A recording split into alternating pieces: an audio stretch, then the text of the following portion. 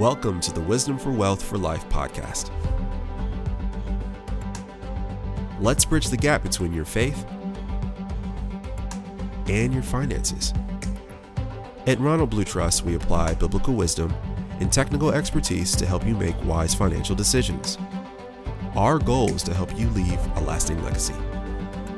In this podcast, you will hear inspiring stories, practical tips, and encouragement from the Ronald Blue Trust family, with special guests along the way.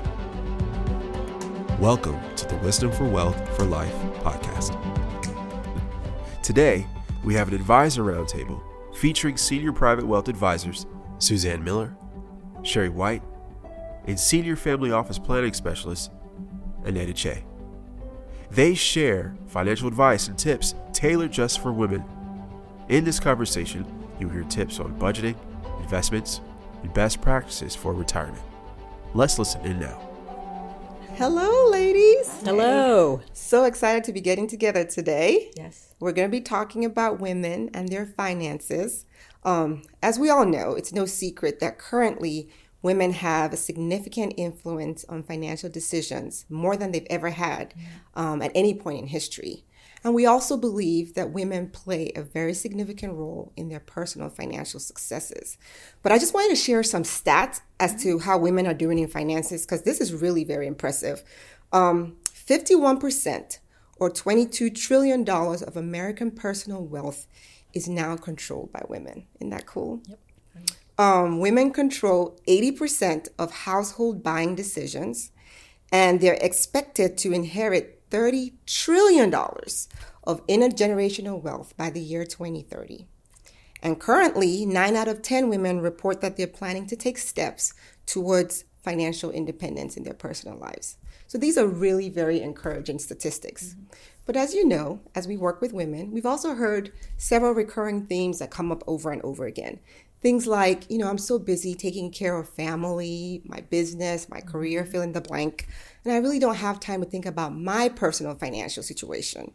Or I don't know what I need to focus on, like what's step one? Mm-hmm. Another thing we've heard is I'm not comfortable talking about investing or savings. In fact, the stat on that is that 14% of women feel confident about talking about savings and investing. That's a pretty low percentage. Yes. Very low.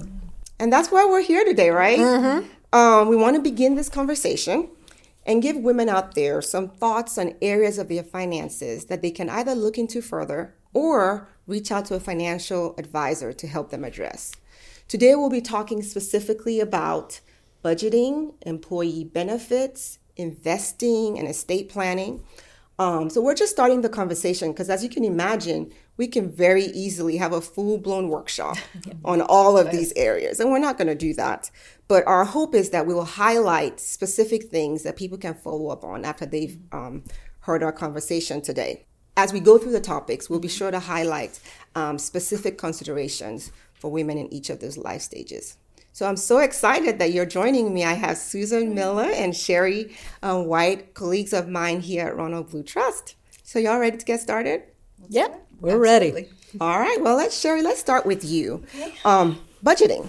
Do you have any pointers for women, maybe women who are single, specifically in the budgeting area? Yeah, and really, the principles with budgeting apply to everybody across every stage. Just the details of it may look a little different depending on where you are. And it's so funny, when you say the word budget, people go, they have this idea that it's a prison or just something really hard to do.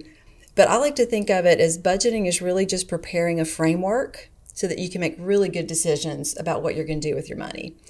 And it starts, there's 2 pieces. And I think the first step for any woman is just to see, where are you right now? You can't decide where you want to go until you know where you are. Right. So you just start with the accountant in me calls it the balance sheet, but it's simply, what do you have and what do you owe? So if you're just starting out, it might just be your checking account and a little bit of savings. You might have a car and maybe a car loan. And that's where you are. And that's something that as you progress in life and you accumulate more things and you earn more money, that's going to change. But it's always good to know right where you are at any point in time. And then from there, you move into what's coming in on a daily basis and how do I track my income and my expenses so that I can make progress from where I am right now to where I might want to be in the future, buying a home or retiring even. And there's a lot of tools out there. And for most people, I find that before you can start making a budget, you have to start by just tracking what you're actually spending. Mm-hmm. And it never fails. You're going to get surprised by just where some of your money goes. You know, this that extra Starbucks, or that I didn't realize I spent that much at McDonald's, or just wherever it might be, that it adds up. But if you're tracking it, then you can make informed decisions about what you want to do. There's a lot of tools out there. You can use a spreadsheet. You can use literal envelopes, use cash, if that's the best way for you. A lot of the banks now, if your checking account may have a tracking option just built into your bank online application. My personal favorite is Mint, because it's on my computer, it's on my phone. I can pull it up at any point in time and say, oh, that's where I'm at. And the nice thing about Mint is not only can you put your budget in there, but it will send you alerts if you're over budget in an area, or if something like there's a bank fee that hits that you weren't expecting, you'll get a notification, and it keeps you engaged with your finances so that you really are staying on top of it. Right. Now, when you're starting out, as you mentioned, you know, your main goals might be, well, let's just get an emergency fund in place. That's one of my first tracking things. I want to get that put in there. Just getting to know things that you've not had before, like renter's insurance, your rent. If you've just moved out from home, these are all new expenses for you that you're learning about. But as you progress and you're a little bit older and have accumulated, then you might be tracking things like mortgages or retirement savings and other things as you go along the way. Just one scripture that I love in Proverbs, the Living Bible translation, as Proverbs 24:3-4, it says, an enterprise is built with wisdom and attention to detail. And the last part of that verse I love, it says, and it is abundantly blessed by keeping account of the facts. And that's what budgeting is. It's keeping track of where you are. You know, I really like the point you made about keeping track of the facts, because I can't tell you how many times when we have, you know, clients come in, their budgets are always so pretty. And it's like, you know, you really want to know what exactly it is that you're doing. Exactly. So the tracking helps you set a realistic budget. Because it's one thing to have a budget. It's another thing to make sure you're actually following it. That's so true, because it's so easy, like you said, to make a pretty one, and then life doesn't match that at all. There's all these things you forgot to put in there. Right. And it's just important to keep on top of it. No, that's a really good point. Yeah. Susie, do you have any additional thoughts maybe for married couples? I would add, for younger people, I always tell them, don't set your lifestyle before you set a budget. So a lot of people say, oh, I want this apartment or that car, and they don't know how it fits in their budget. And that's mistake number one, and it usually multiplies. But for older, you go from different stages, from struggling to survival to surplus. And when you get hopefully to a point where married couples might get to a surplus, a lot of times you see a little bit of a tug of war that, well, you get to spend on this and I want to spend on this. So a lot of times what we try and work out is say, let's take care of the important stuff and then give each of you an allowance that you can do what you want, so you don't feel like you're answering to someone. But if you spend money, you say, it's in the budget. It's in the budget. You know, some couples get okays, whether it's over a certain dollar amount. Hey, I'd like to buy this. Is that okay? Within our budget. Some people have free reign. Where I see problems is that where it's not even discussed. The communication of this is our budget, this is our extra that we can play around with. Those are the important discussions to have. Otherwise, it just keeps getting swept under the rug, and you get in a position where the discussions get a lot more contentious. That's true. So speaking of contentious, like, do you have any advice for figuring out who does the budget? Is there a specific role? My kids would laugh that they'd ask what my husband did, and they asked what I did. I help people with money. Well, who helps us with who pays our bills? I said, Dad pays the bills because it's important to him. He's very organized, and he likes to know what's going in and out. I know what's going in and out, but he does it because it's important to him. So it depends on your personalities of each of the married couples, whether or not some people say, I want to pay the bills, I want to be in control. Some people say, I don't want to have anything to do with it. They just need to know when's the limit. Yeah. So Again, communication is important, and personality is important on who handles the money. And when you say communication, one of the things that we find as a good best practice is, if one person is handling all the bills and they're seeing the cash flow, usually they're the ones who get anxious when they can see, okay, we have a bill coming up and the money is not there. Right. So it's always a good best practice to make sure that you're having periodic meetings, whether that's monthly or quarterly, just making sure that the person who's not very involved in the budgeting process for the household kind of knows what's going on. And reviewing the perspective that I know a lot of times it feels like there's more month than money, but there are times where you say, well, I'm putting money in my retirement plan, my life insurance is auto debit, my mortgage is auto debit, I'm paying down debt. And so you are doing good things. It just may not feel like there's enough extra at the end of the month. So that's an important thought.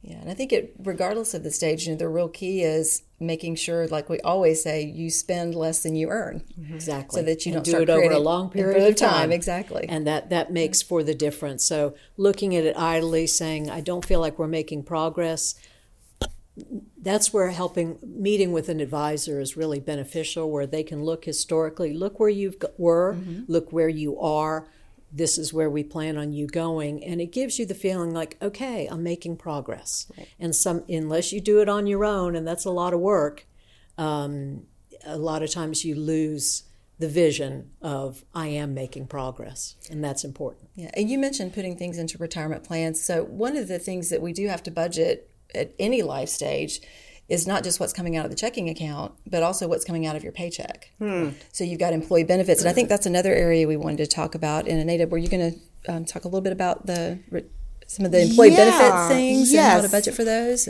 Yeah, employee benefits is really important. And especially for those starting out, I'm thinking of recent college grads, it can be easy to be overly focused on your base salary and your bonus and not really pay attention to those benefits.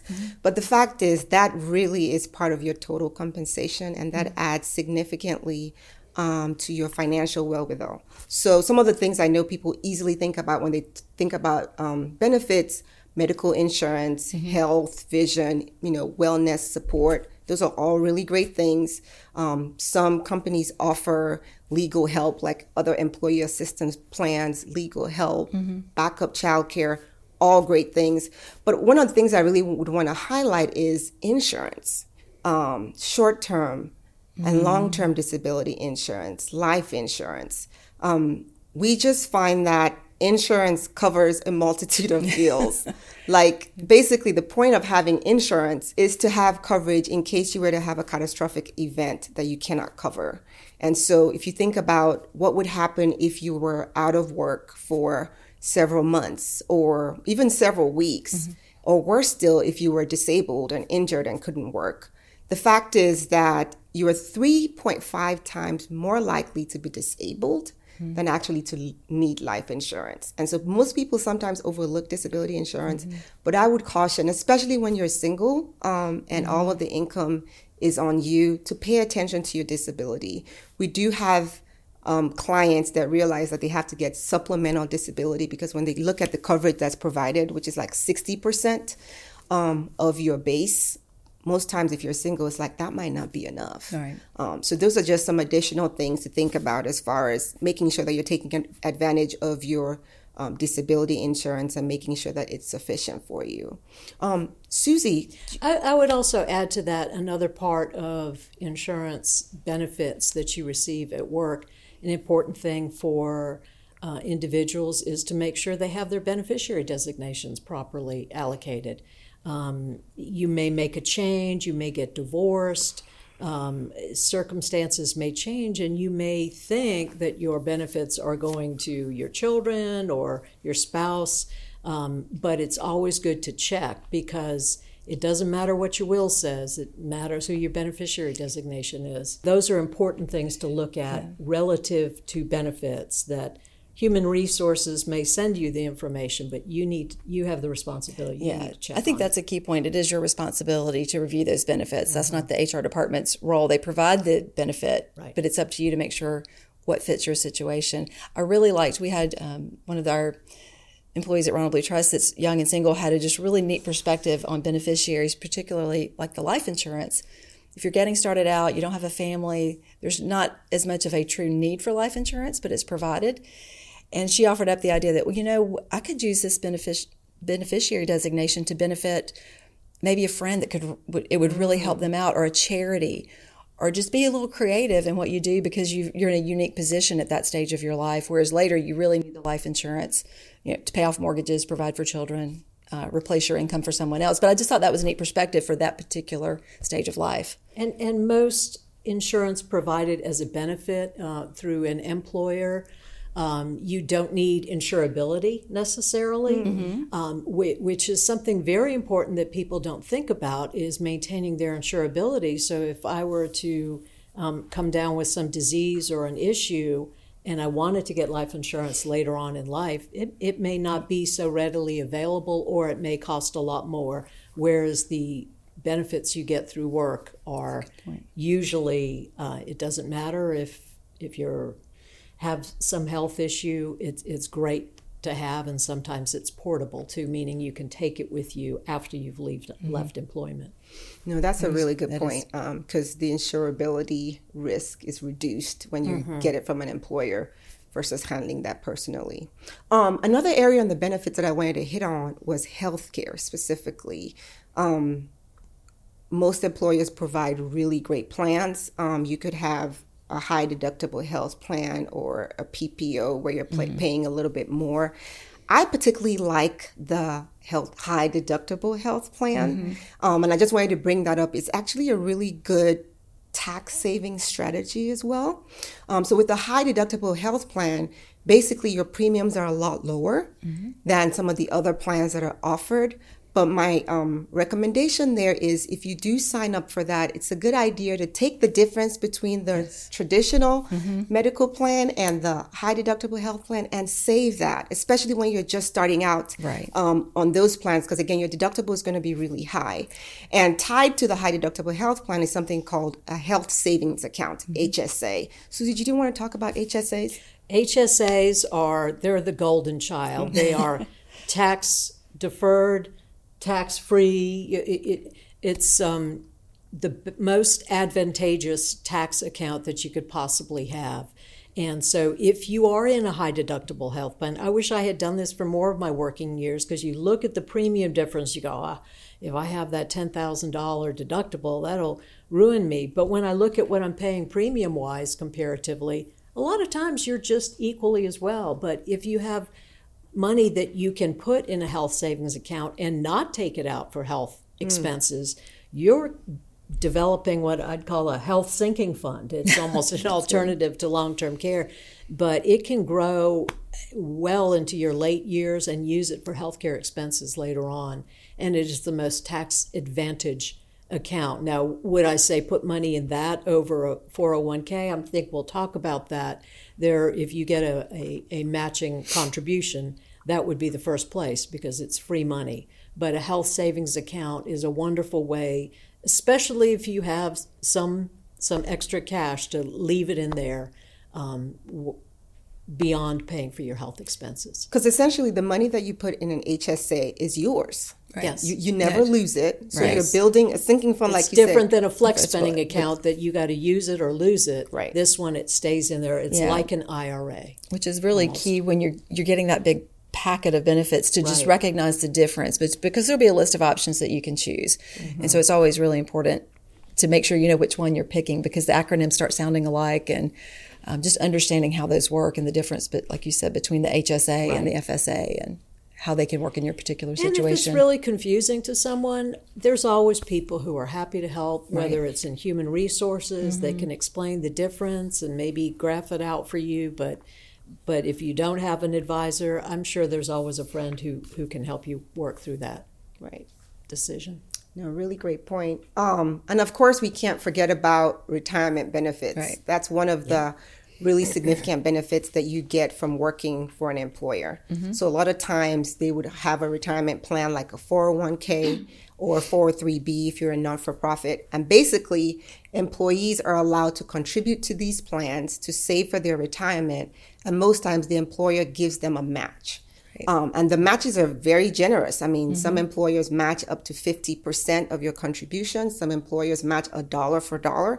So, if you put $100 into the retirement plan and your employer matches 50%, before you've even invested the money, right, you've already gotten $150 before it's exposed to market appreciation. So, we strongly encourage taking advantage of the retirement plans at your employers and at least getting to the point of receiving the match. Because we don't want to take all of your savings and put it into your retirement, because you have a lot of living to do before retirement happens. But, it makes sense to take advantage of that and not leave free money on the table. Exactly. You double your money almost immediately. Exactly. And then, of course, there's also the tax element of that, right? There is the 401k, traditional 401k, where you are reducing your taxable income today. So currently, any contributions you make to the plan reduces your taxable income. And then when you withdraw it later on in retirement, you have to pay taxes on that. There's also something called a Roth 401k, where the contributions that you're making to the plans are not tax deductible now.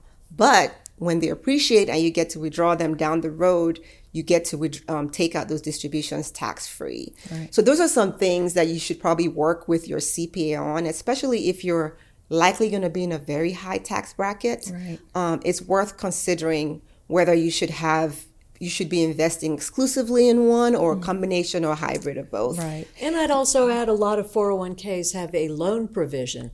It's not something we want to plan on taking advantage of, but in the event you have something come up where you have an emergency need for money, you could always borrow up to a certain percentage of what is in that retirement plan, as opposed to an IRA. There's no borrowing from that. So there's some ins and outs with that, but it's an advantage for people should something happen. It's a little bit of a insurance policy of knowing you have money somewhere. Right. And I would say, we talked earlier about those who are just getting started. So the younger you are, it's just amazing how much difference, just a little bit going into that retirement plan, even if it doesn't seem like it's making much progress, when you see the graphs of what it can look like if you start at age 25 versus waiting till you're 35, makes a tremendous difference in what's available to you in retirement. So I do encourage you, as you're starting out, part of that budgeting process is if you can block off that amount to at least get that employer match you were talking about, it can make a significant difference for you down the road. Even if you have to stop later on contributing because of what's going on in life, you've already got that in there working for you during that time period. It's so important that a lot of providers and companies now have, where if you get a new job, you're automatically enrolled unless you check off, I don't want this. And then every year it might increase a percentage. So you might start out at 3% of your salary, and you might not miss it very much. And the next year it might go to 4%. Again, you might not miss it very much. And pretty soon you've acquired a nice sum of money and say, hey, I didn't even miss it. Wasn't that painful? Yeah, it wasn't that painful. So a lot of plans have gone to automatic enrollment or escalation of plans. So that will show you that it's important.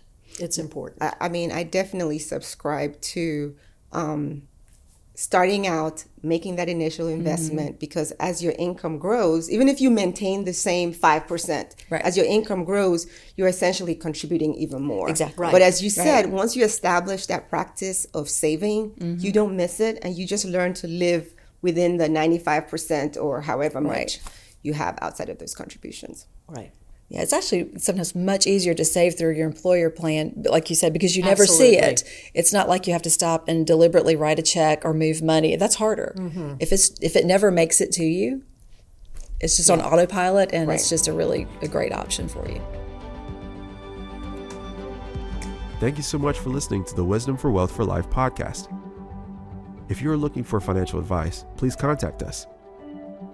Please visit ronblue.com. That's ronblue.com. Thank you for listening, and please subscribe to wherever you listen to your podcasts.